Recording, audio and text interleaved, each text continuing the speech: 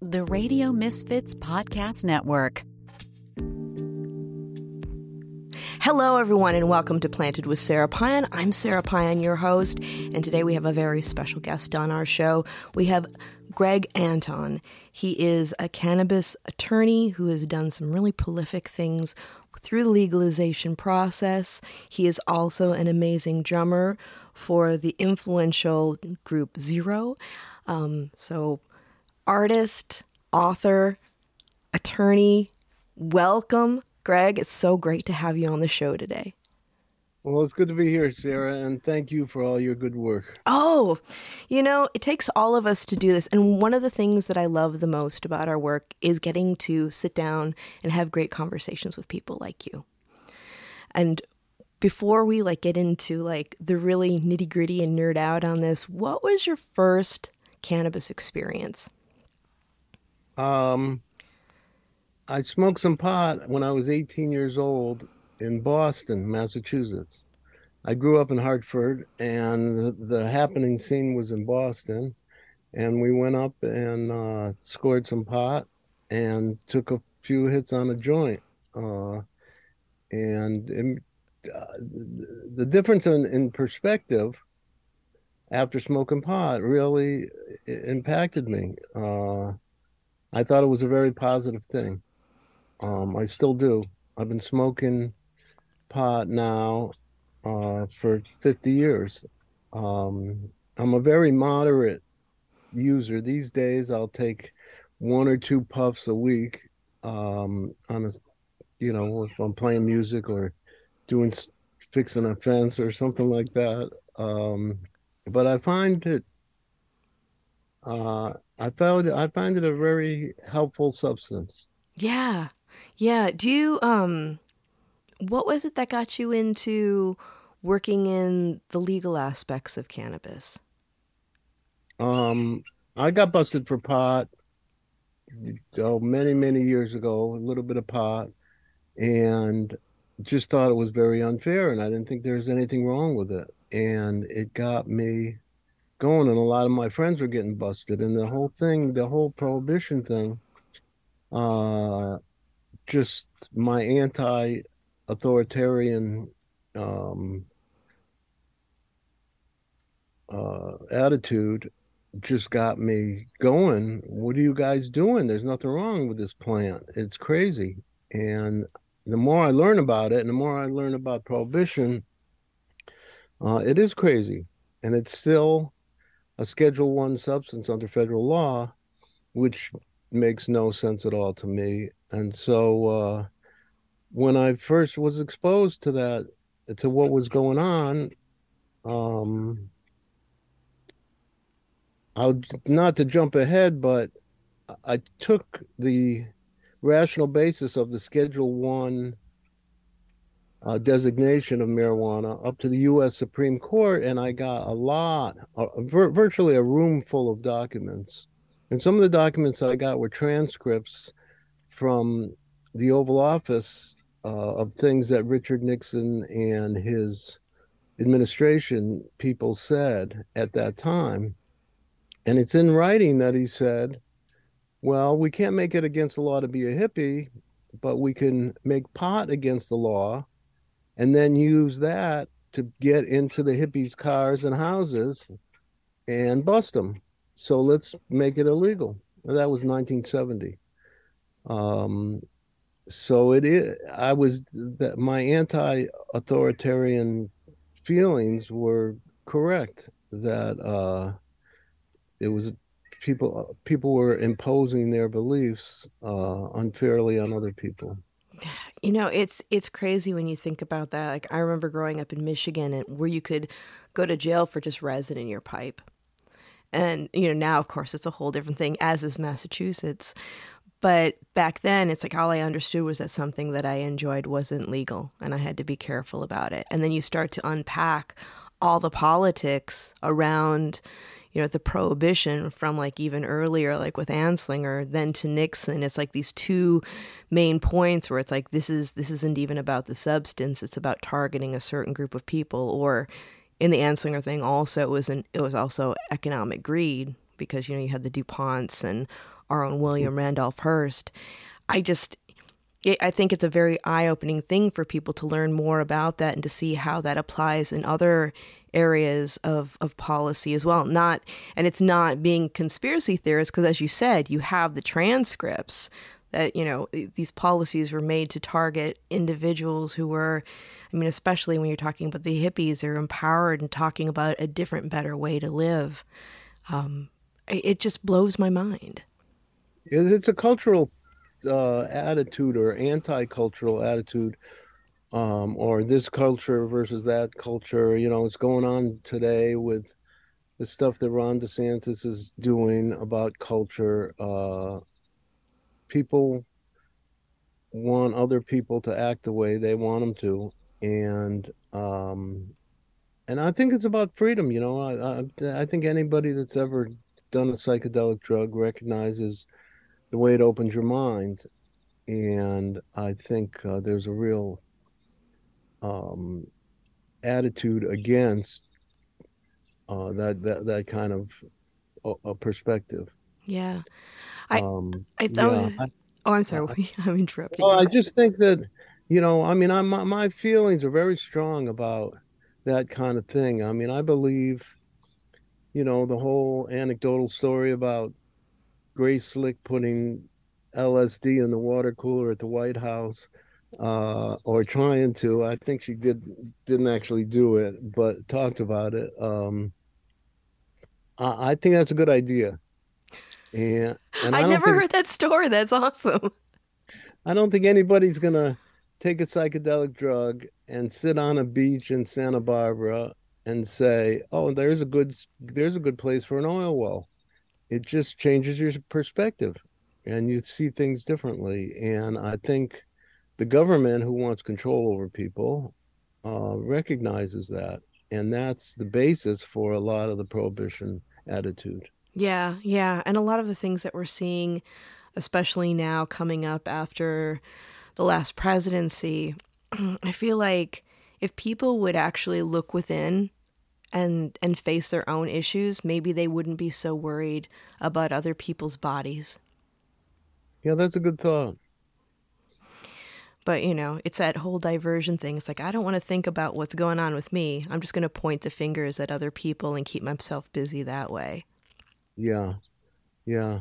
And I think what's come back in a funny way, that I've been thinking about lately, you know, the reason that the price of cannabis and pot has been so expensive is because of the high risk, because of the prohibition and the illegality of it.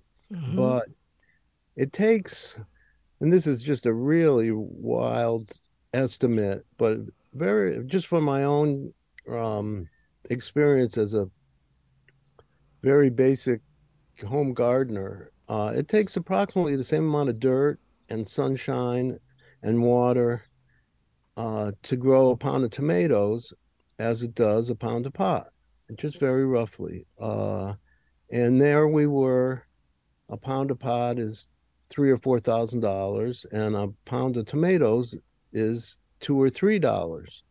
And so when something is $3,000 or $4,000 a pound, people start really paying attention to it. Yeah.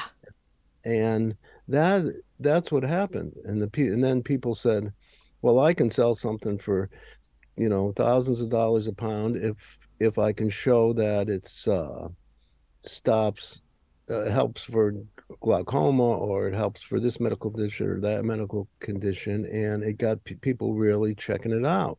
Now, people have put energy into heirloom tomatoes and got them way up to three, four, $5 a pound, but not three, four, $5,000 a pound.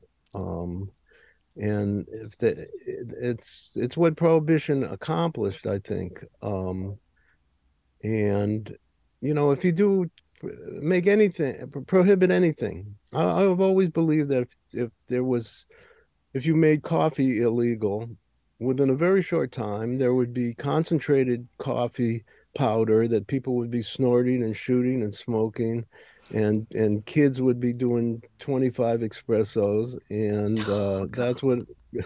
That's what prohibition would accomplish, and that's what you can't. That's what happened with alcohol prohibition.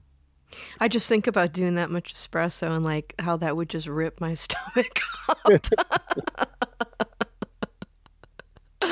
But you're right. It prohibition changes so much. I mean, even when we're looking at like youth access in cannabis, the more we go into legalization, the more it's normalized, the more kids are like, yeah, my parents do that or my uncle does that, whatever.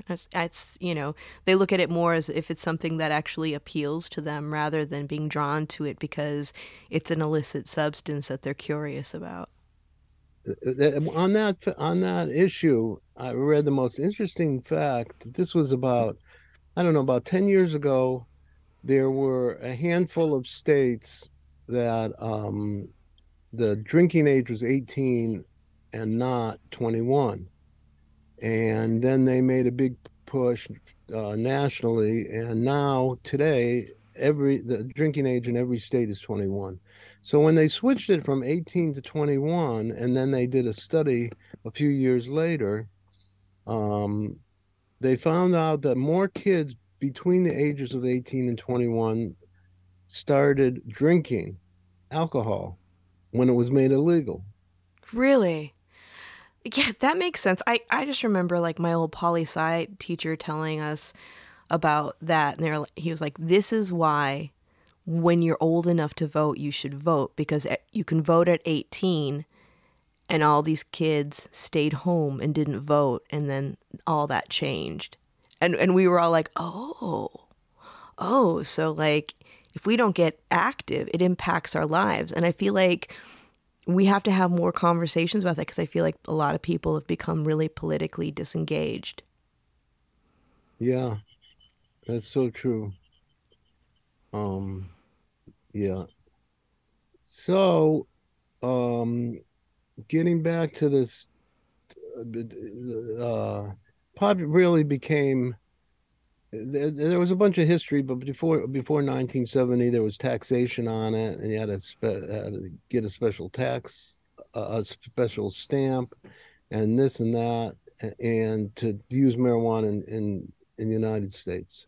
And then in 1970, um, Richard Nixon created the Controlled Substance Act. Um, Congress created it. Richard Nixon was pushing on it, and it designated, I think there's five schedules of substances. Alcohol, by the way, is not scheduled. It's not a scheduled substance. But marijuana, heroin, meth, methamphetamines, LSD, they're Cocaine. no, that's not true. It's scheduled, not scheduled. Cocaine is Schedule 2, Oh. less considered less dangerous than marijuana. Oh, that's crazy. It's crazy. And the prescription drugs like Valium and Oxycontin and so forth are Schedule 3, and then I think it goes down to um, the ingredients they have in cough syrup and those kinds of things. They're scheduled. Um, But to schedule, so Richard Nixon scheduled marijuana as Schedule 1, among the most dangerous substances with no medical use anywhere in the United States. That's the definition of a Schedule 1 substance. And it's been challenged by myself and other lawyers. Joe Elford challenged it in the DC circuit. I challenged it in the U.S. Supreme Court, and there's been different challenges of it, and it's all failed. Looking into the possibility, with the support of NORML, of making another challenge at this time. Every year, it just seems more and more crazy. Yeah. Uh, yeah, but getting to, I guess, why you contacted me, there's this case. You contacted me about the Rohrabacher Amendment, which was passed, I think, in 2014. Uh, it was May of 2014. And what it is, it was Dana Rohrabacher is a U.S. congressman from Orange County, California. And the anecdotal story is that Rohrabacher, for the first time in his life, got a decent night's sleep when he put cannabis cream on his arthritic shoulder and said, "Hey, this stuff worked." And he's actually a very conservative guy, but he was convinced of the efficacy of cannabis cream that he used. Um, so he got this bipartisan bill passed in both houses of Congress, and at that time signed by Obama, um, that defunded the Department of Justice from using funds to prosecute state compliant patients that are compliant with their own state law. And it was involved in California. So the first thing they did, the federal government, is they started busting people even more. And they said, "You can't stop us from busting pot. This is crazy. This amendment is not going to fly." So the first person they went after was my client, Lynette Shaw, who's in Marin County, California. And she kind of invented the first licensed cannabis dispensary. Yeah, Lynette's a legend. Yeah, there was a Proposition two, what was it, 215 in California in 1996 that legalized marijuana for medical use with a doctor's recommendation. So she opened a dispensary in Marin County, California. They went after her and put an injunction on her doing business. They put a lot of energy into it, and I challenged it in federal court based on this Rohrabacher amendment. So my case was really the first test of this amendment. Um, and it took a few years of litigation, and the government fought it and fought it. And they just have it in their DNA to, you know, buzz people for pot. That was their history, and that's what they do. They're still doing it today to some extent. Um, and we succeeded in federal court, and we got a district court order from Charles Breyer, who's the brother of the former U.S. Supreme Court Justice Stephen Breyer. And he basically said that the government's interpretation of um, the Rohrabacher Amendment was, he basically said it was crazy. He said it just was made no sense at all.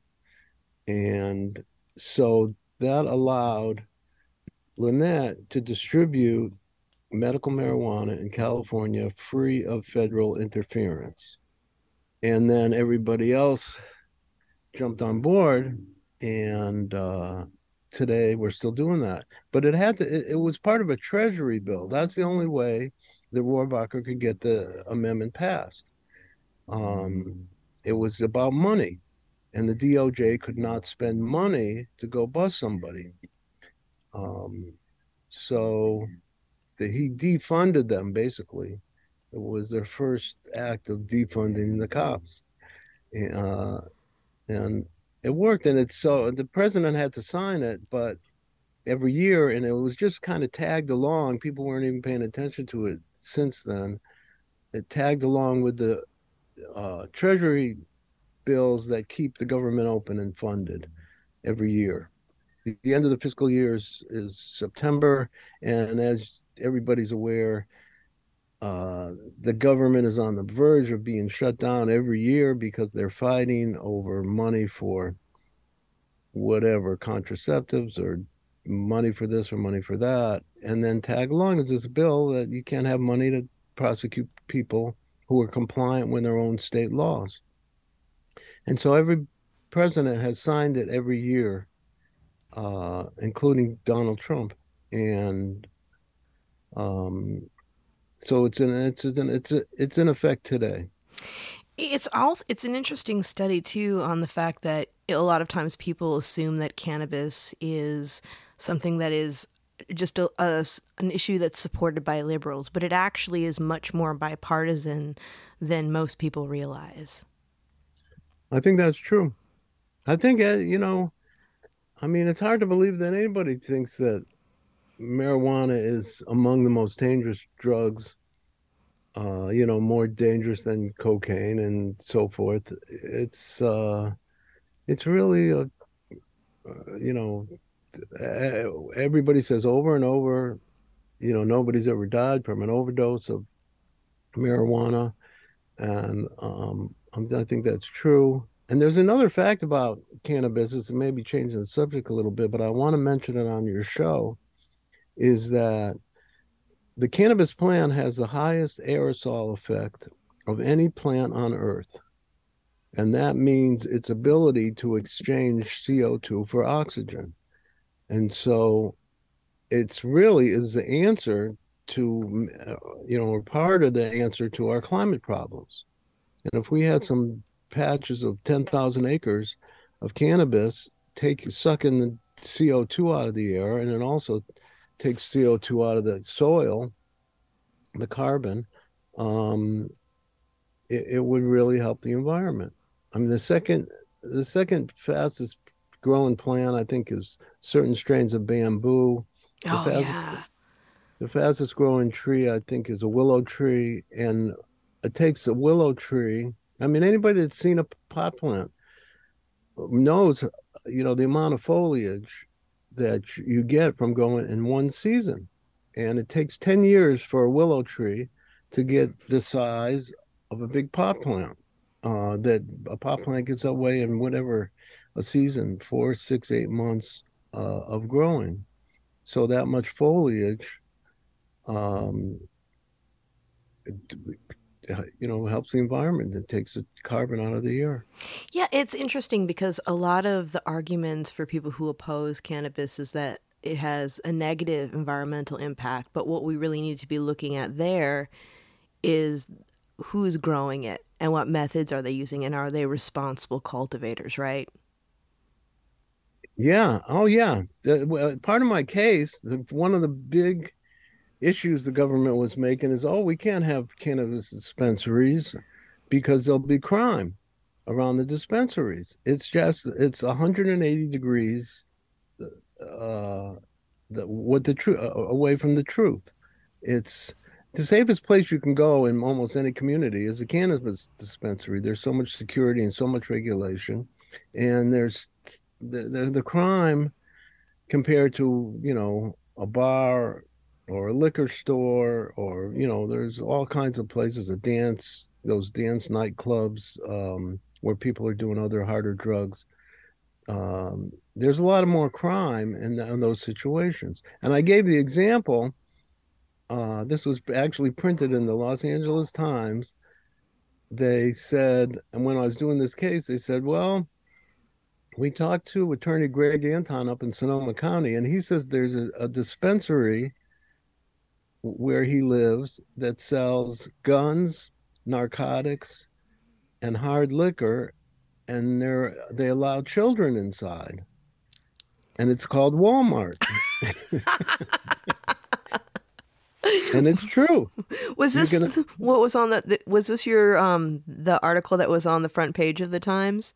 yes, it was, Okay. and it's true. You can go walk in Walmart. There'll be a guy with a shotgun and a gallon of Jack Daniels and a prescription for Oxycontin holding on to his 5-year-old child. And that's legal. But marijuana, oh, we better watch out. Some kids are going to get near a dispensary and who knows what could happen.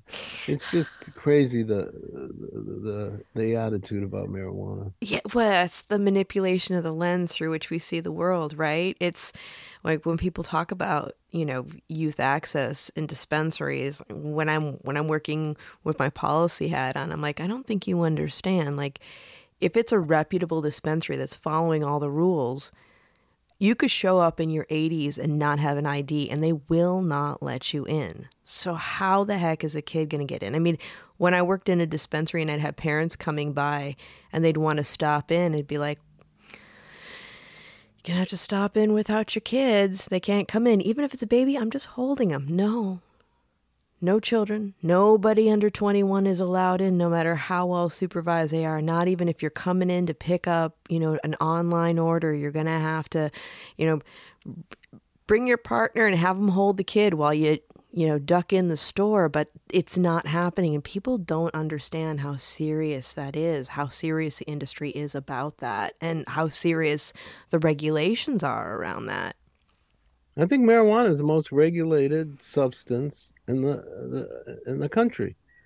And everybody knows the stories about people having toxic effects from using too much Tylenol or cough syrup or this or that, or all kinds of things, or people getting very unhealthy from using too many hot dogs, or you name it. And they're not regulated anywhere near the way that marijuana is regulated. Oh, yeah. I mean, I was just actually reading about this company that actually has, I think that there are vegan meals, and they had ready to make smoothies. And there was just this article that I was reading about how they had this lentil mix that their subscribers were getting, and it was like 135 people ended up going to the hospital over it, and 40 of them ended up getting their gallbladder removed. Wow. Cannabis, do you ever hear anything like that about cannabis? I never have. I know people that are addicted to cannabis. Uh, Yeah, you can have I a bad relationship, absolutely.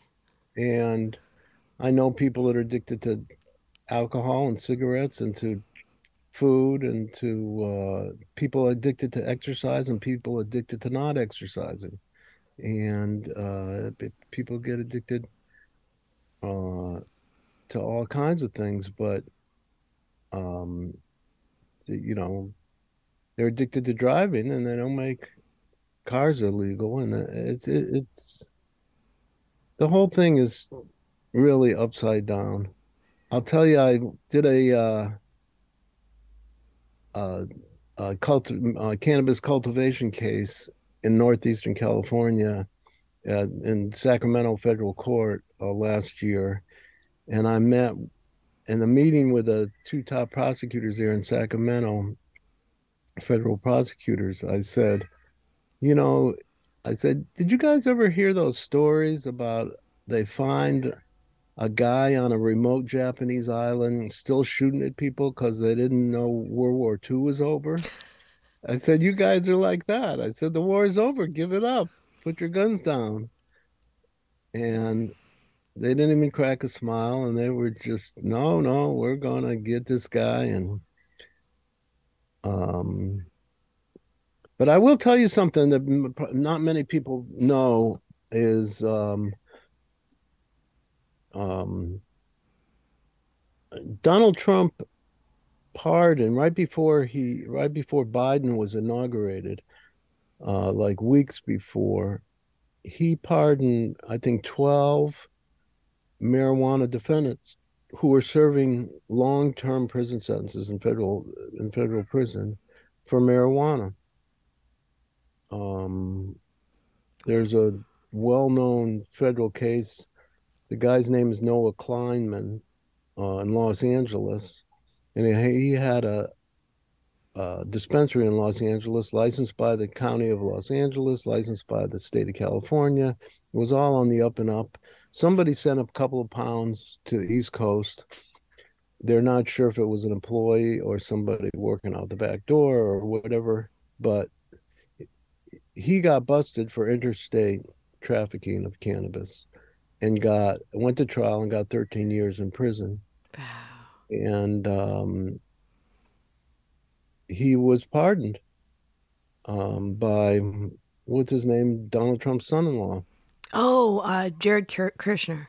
Yeah, Kushner. Sorry. Yes. right. Um, And, ironically, the reason that he was serving 13 years is because of the minimum mandatory sentencing that Joe Biden passed in 1995. And he was very vociferous about it. And he was very anti-drug. And now, where is Joe Biden on this issue? It's anybody's guess. I don't know. I thought, um, I did a lot of work for Obama in 2008, doing benefit concerts and writing letters and doing everything I could. And I thought he was going to get in the Oval Office and say, "Hey, I'm going to take a hit of pot tonight instead of having a martini," and because there's nothing wrong with it, and it helps me relax, and that's it. That's what I believed. And uh, in 2012, I wrote Obama a letter and asked him for my money back. Did he give it? No. Well, I mean, it's a huge point, listening to what the people want and actually supporting that. 'Cause I remember talking to Roger McNamee, and when Hillary was running against Trump, he had a conversation with her and told her, you should really step up and support cannabis legalization because it would help you run for office. And she moonwalked away from that too. And I think it's a real opportunity that's missed because, it's the polls show that more people than ever are supporting legalization. And like the experience that, Dana Rohrabacher had with the aha moment with cannabis, a lot of people are having that. And they are starting with things like topicals. They're like, wait a minute. You mean this was available? And this is actually, this could help me. And stigma has kept me away from something that could create relief for me. That's crazy. And I also think that when we're looking at the movement, because we're getting into legalization and we have a lot of big businesses coming in and they're like, we don't want to worry about medical. We just want to do recreational. That's it. Medical's gone. This is all that we want to deal with because everything else is really complicated. They're doing themselves a great disservice because when we do engage people from the medical aspects, I think that's when we get more people who are really passionate about seeing good policy go through, and especially on a national level, and looking at like interstate commerce and having access to products that can give them relief. Yeah, I think our mutual friend Ed Rosenthal said to me one time, he thinks that all cannabis use is medical use, Mm-hmm. one way or another. But I guess you could say that about water. Yeah. Well, I jokingly say that, it's like there are just certain foods that like are medicinal use too. Like occasionally when I'm having a really bad day and I decide that I want to have a little bit of chocolate and get that anandamide from the chocolate, it's like, that's my medicinal chocolate use, But it's something that I think is really important to talk about because whether, I have colleagues that disagree with it. They're like, no, I used to think everything was medical use and now I don't because I've seen examples. But I think if you're at home and you're having a hard day and you smoke a little bit of something just to kind of just see the world through a different lens and relax and decompress, it's like, well, what kind of impact is that having on your body and your cortisol levels? And what impact is that having on your relationship with, your spouse or whoever you're living with? Like it creates, more harmony and calm. And, it's like I always say, you never hear about anybody smoking a joint and beating their kids. Or when I used to throw cannabis events and it was always so hard to find a venue because they were like, oh, weed event? Oh, I don't know. And then afterwards, they'd be like, that was just the nicest group of people. And you didn't trash my bathroom. No one got in a fight. No one threw up. I'm like, yeah. And we're all out by midnight because everyone wants to get home after a certain point. It's like, it's just really interesting to see, how people's views change with that. There was also something that you had mentioned earlier. Oh, when you were talking about defunding the police around, it can't about prosecuting or actually raiding cannabis dispensaries and things like that. That's also a great example of, how through the pandemic they were talking about defunding the police.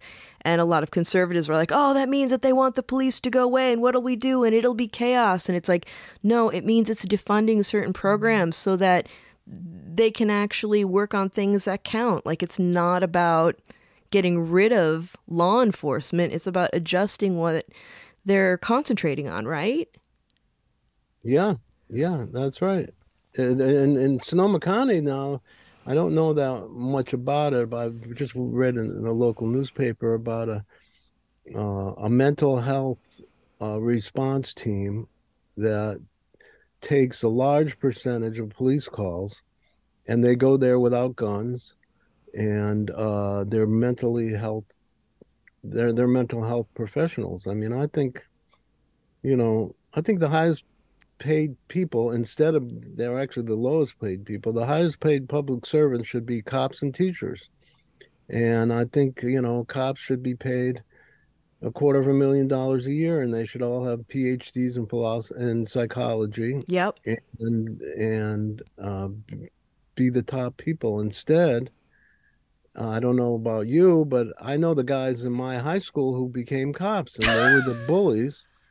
They were the Yeah. worst students. They were the biggest bullies, and then they became the local cops. Yeah. I just had that conversation not too long ago that, some of the guys that I went to school with that became cops, I was like, geez, you're like the ones that I wanted to avoid in the hallway. Like, you're the one shoving people into lockers. Like, why the hell are you getting this job? Yeah. That's I mean, sad. it can be, yeah.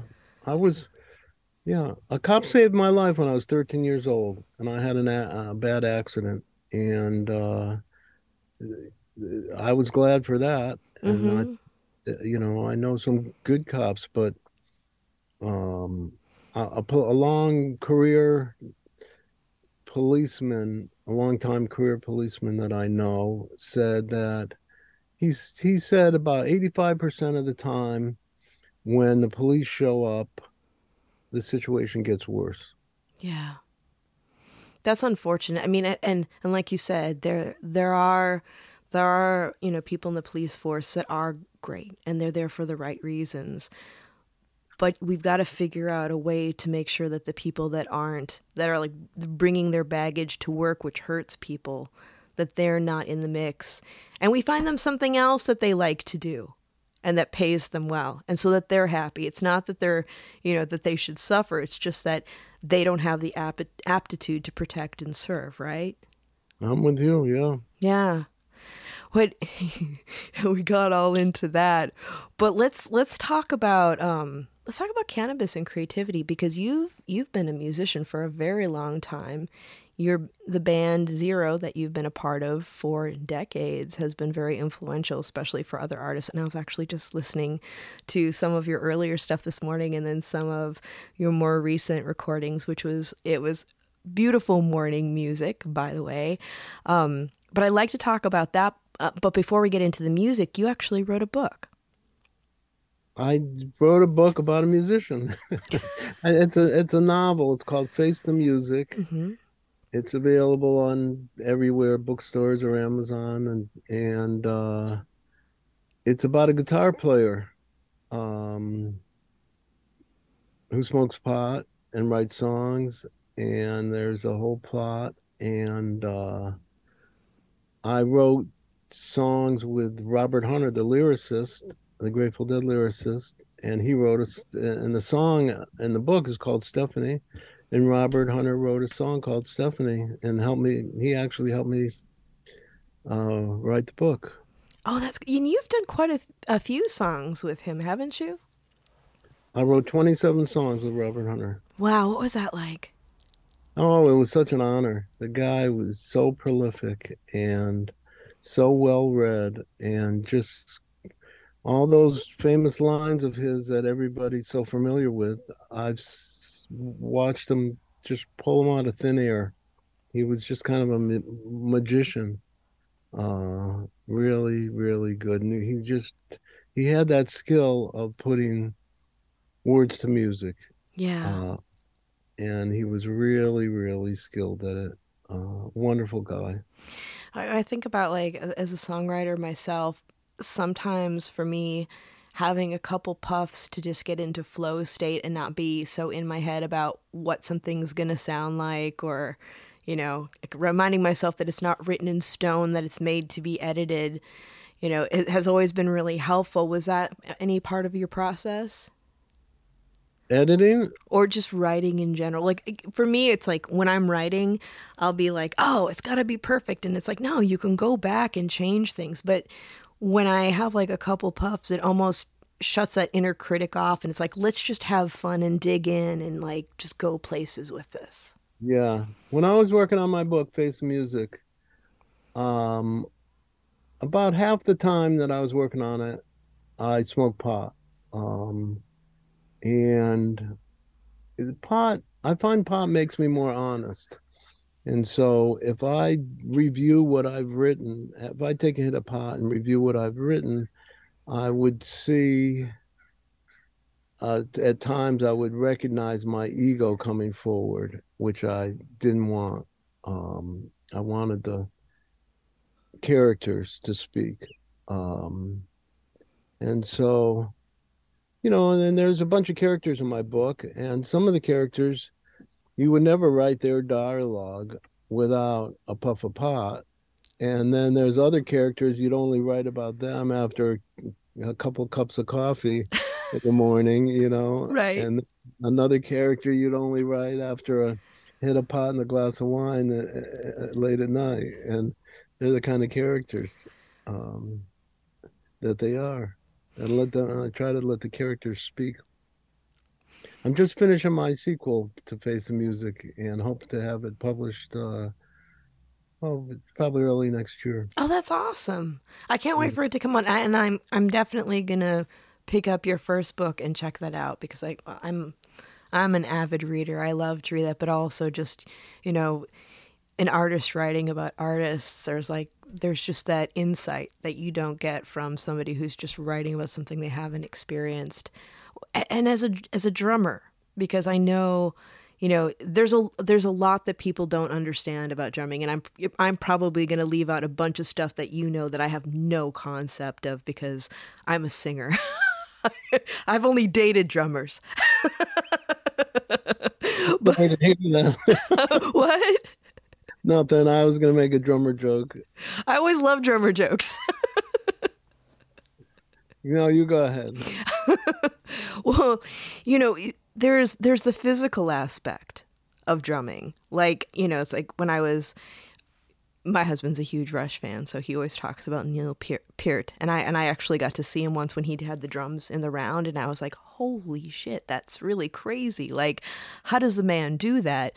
But you're not only keeping time and doing like all these interesting things with the drums and cymbals, but it's just extraordinarily physical. Like a drummer, especially like the drummers that are like all over the place, it's like, how long can you do that before you start wearing things out? So, Yeah, you know, that's a good question. where does cannabis come into play with your practice as a drummer? Um, it just makes me feel more creative. And I have used it, my wrists and ankles and everything. Playing a rock and roll gig is really a physical endeavor. My friend works with John Fishman from Fish, and he was recently, I guess, in the dressing room, and someone came up to John and said, "Wow," because they play really long sets. He says, "Man, you must get quite a workout." And Fishman said, "Yeah, just try, never mind anything else. Just try sitting on a stool for 4 hours." Yeah. And it's a real strenuous physical thing, but I love playing the drums. It's Playing the drums is really fun. Uh, I don't know what to say. I've been playing for years and years. Uh, Playing the drums is fun. Yeah. It's So I try to write about it. But the writer, publicist Dennis McNally. Yeah. So he read an early version of my book, Face the Music, and he said, Greg, this is a nice book, but there's like two, three sentences in the whole book about drummers. It's just about guitar players. And I hadn't even realized it. But my whole career, everywhere I look, I see a guitar player. That's because they're And the showboaters. I'm married to one. there's stages full of guitar players. So I've been really lucky. I've played with a lot of really good guitar players and always loved electric guitar music. Would you ever write something that's more about the drummer's experience? Um, I've thought about it. There's a little bit about it. There's a drummer in my book. Yeah. Yeah. In my second book, which I'm just finishing up, he's more prominent of a character, and he's kind of a stereotypical drummer. What now? Okay, that's what I want to hear from you because, like, when you're saying drummer jokes, like, I love drummer jokes. I have a lot of friends that are drummers, but I really like, and we joke about what a stereotypical drummer is, but I want to hear from you as a drummer what you think, who you think a stereotypical drummer is. Oh, geez. It's not so easy as people think. Um, if you try to really accurately, you mentioned Neil Peart or John Bonham or Ringo Starr, you try to exactly copy what they have done on their instrument. It's not easy. Right. Those accomplished drummers, my one of my heroes was Joe Morello. Uh, Mm, I saw him play when I was very young. He was just masterful. I saw him did when I was 16 years old. My dad took me to see him. He did a drum solo. He kept his right hand up in the air and then did a 20-minute drum solo with his left hand.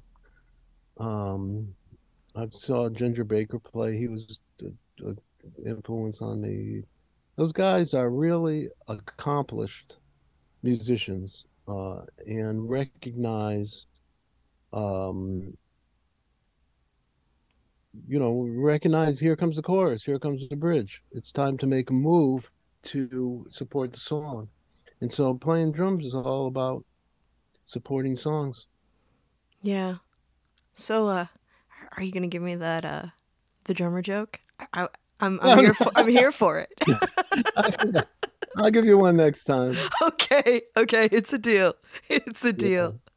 So, when we're looking at cannabis in general, so we've covered a lot today. We've talked about, creativity, we've talked about policy, we've talked about you've done some really prolific work with getting cannabis, basically like, the business, the industry, helping with a lot of the legal issues that have happened and really correcting a lot of the injustice that's been done. We have a lot still to do, but when you look to the future, what are you excited about?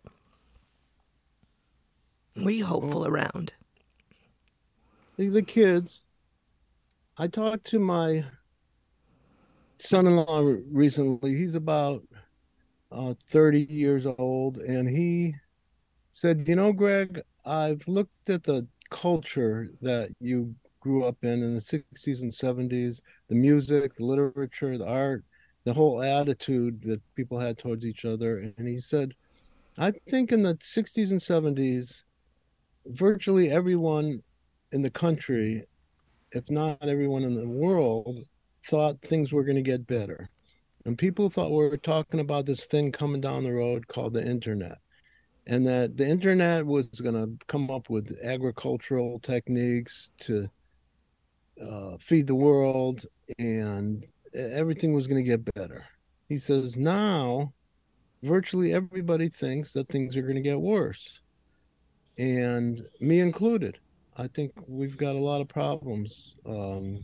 This whole climate change thing is terrible, and it's facing us. And a lot of people are resisting solutions. Our whole political thing in America is it's just gotten so negative, and there's still wars going on, and there's a lot to be concerned about. But I recently went to a wedding where there were about most everybody there was about 25 years old, or in that age range, and everybody got up and said something and played an acoustic guitar, sang a song, read a poem, and it was so hopeful. And there was so much love, um, that, and you know who Amanda Gorman is? Yeah. Yeah, she's amazing. Right. I just took Amanda Gorman's master class a couple days ago, and she's just my hero. And she's 24 years old, and she is changing the world, in my opinion. And there's a lot of people like that, a lot of young people that I know. I've got a bunch of kids, and the young people have a lot of hope. And so that's where my hope lies is, God bless Bernie Sanders and Chuck Schumer and so forth. But I think the energy, that maybe the not only the quality but the quantity of energy, that's going to move the world is the young people. I agree. I agree. Seeing them and how they've shown up in the past few years brings me great hope. And I don't have any kids myself. But I have nieces, and when I look at them, I see the way they look at the world, the lens through which they look through the world, and I hope that they keep that, because that's going to make the world a better place. Having greater compassion for people, seeing people as individuals, understanding that as a community we need to support each other because we're only as strong as the most vulnerable member of our society is a huge, huge thing. And I just really want to thank you for your work in bringing truth and beauty into the world, because it's not an easy place to do it, and we really need to inspire each other. Yeah, I just want to, I guess we're going to get in closing that my belief about cannabis, if it's a very positive thing. And like I said early on, that I don't think anybody's going to take a psychedelic drug and sit on a beach and go, there's a good place for an oil well. It just changes your perspective. And I believe that if cannabis, if it was allowed to proliferate on the planet the way it naturally does, where it grows in practically, I think it grows in any climate except Antarctica or someplace. If it was allowed to just proliferate the way it is, the way it does naturally, and then use it for food, or use the seeds from nutrition, use it for building materials, use it for clothing, use it for its natural, what it's designed for.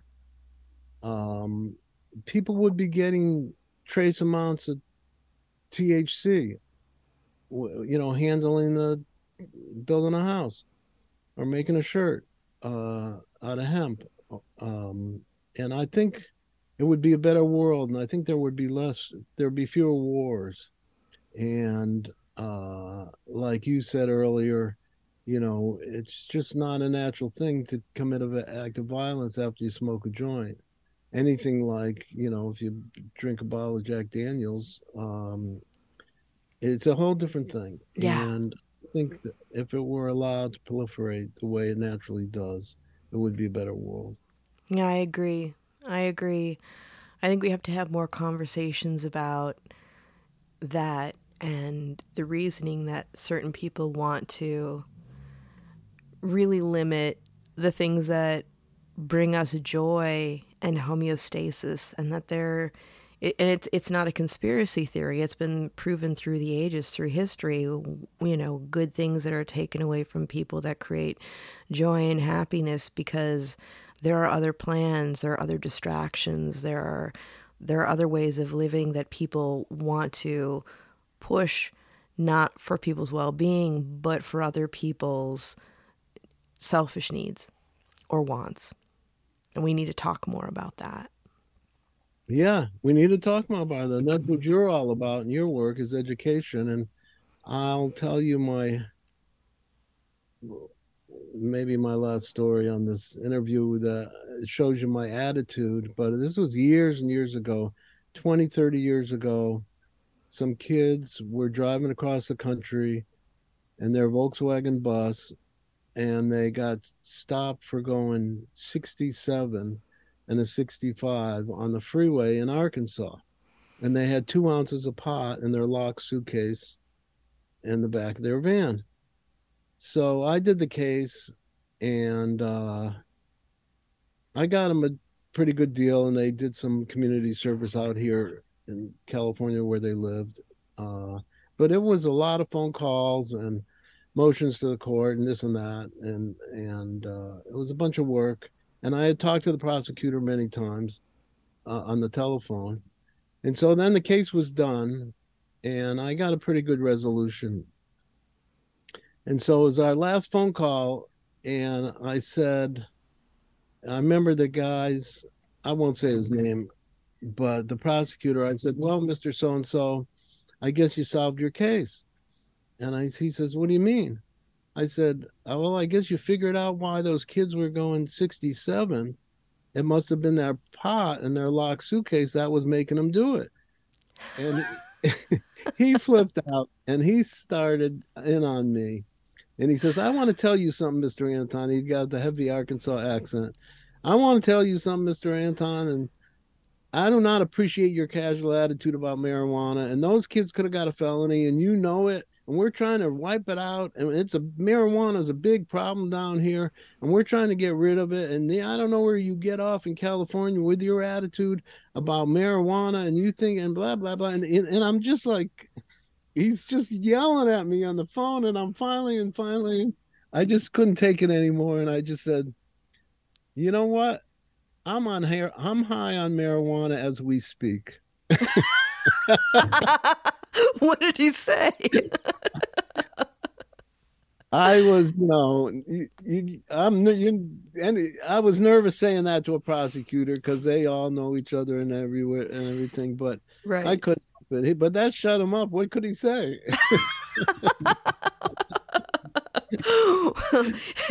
Hopefully he changed his mind when medical came to the table in Arkansas. Well, it was that education. That's what made me think of the story. Did I educate him? I don't know. I'll tell you. Okay, so now I'll tell you one more story. There was a lawyer in Sonoma County, and he worked for years and years. This is a true story. And then this was a good friend of a good friend, and he retired, and he went to court, and in his last day in court, he said to the judge, and Judge, this is my last day in court, and I just wanted to tell you something. Almost every time that I've been in your courtroom, I've been high on marijuana. And the judge said, you were one of the best prepared, most articulate lawyers that's appeared in my courtroom. And that really gets me to thinking about marijuana in a different way. And he told my friend, the judge did, that changed his entire attitude about marijuana after seeing this guy's work for years and years. And so there's education right there. Yeah, it is. It is. And I think that, like, especially like, talking to people who aren't working in policy or working in cannabis, and they get upset about availability and prices around cannabis and the regulations. It's part of the issues, the disconnects that we're having is that some of our policymakers have really outdated views on who cannabis users are. And so it's a call to action for people who, want to see change. You need to get in touch with the people who count on your votes for their jobs and let them know, I'm a functioning, contributing member of society. I pay taxes and I vote and I use cannabis. And it's, it changes the way they look. Because when I go in to do policy, like when I went to Arkansas to do stuff when they were setting up their medical cannabis programs, I wore a suit. I was in suit and heels. And, they look at you differently.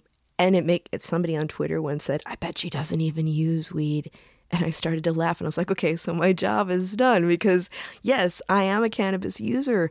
But when I go in and I talk to people, I make sure that I have the appropriate look and I am with the program, and people are like, wow, that changes the way I see it. Or they're like, you must not use it, but you support it. And I'm like, no, I am a cannabis user. I am one of the faces of cannabis. And there are a lot of people that look even more straight-laced than I do that use it, of course, in my regular everyday life. I'm not sure how straight-laced I look in my caftans, but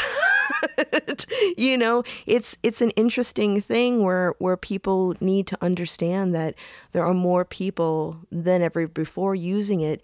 And even like talking about back a few years ago, and they're saying, oh, seniors are the, largest growing group of people that are starting to use cannabis. And I'm like, you're wrong. They grew up during the war on drugs. If they weren't using it, they knew somebody who was. It's just that they kept their business to themselves because it could change your life if you got busted or were adjacent to anything like that. So don't tell me that they're the largest growing group. They just came out of the cannabis closet. Plain and simple. Yeah, that's true. Greg, I've really enjoyed our conversation today, and I really am looking forward to, having more with you. And I'm looking forward to seeing you in a week at Jerry Day. Yeah, I'm playing drums there next week, and looking forward to that. Yeah. If people want to follow your work or get in touch with you, what's the best way for them to do that? GregAnton.net. Perfect. Greg, it's been a pleasure. And thank you. Thank you for all that you do. Thank you for the great conversation. And, it's always wonderful to talk to somebody who's done so many amazing things in cannabis. It's lovely to have colleagues like you. And I have a soft spot in my heart for drummers, so even better. All right. Until next time, my friend, take care. Thank you, Sara. And everyone, remember, if you like listening, please give us a review, share it with a friend. Let us know what your favorite episodes are.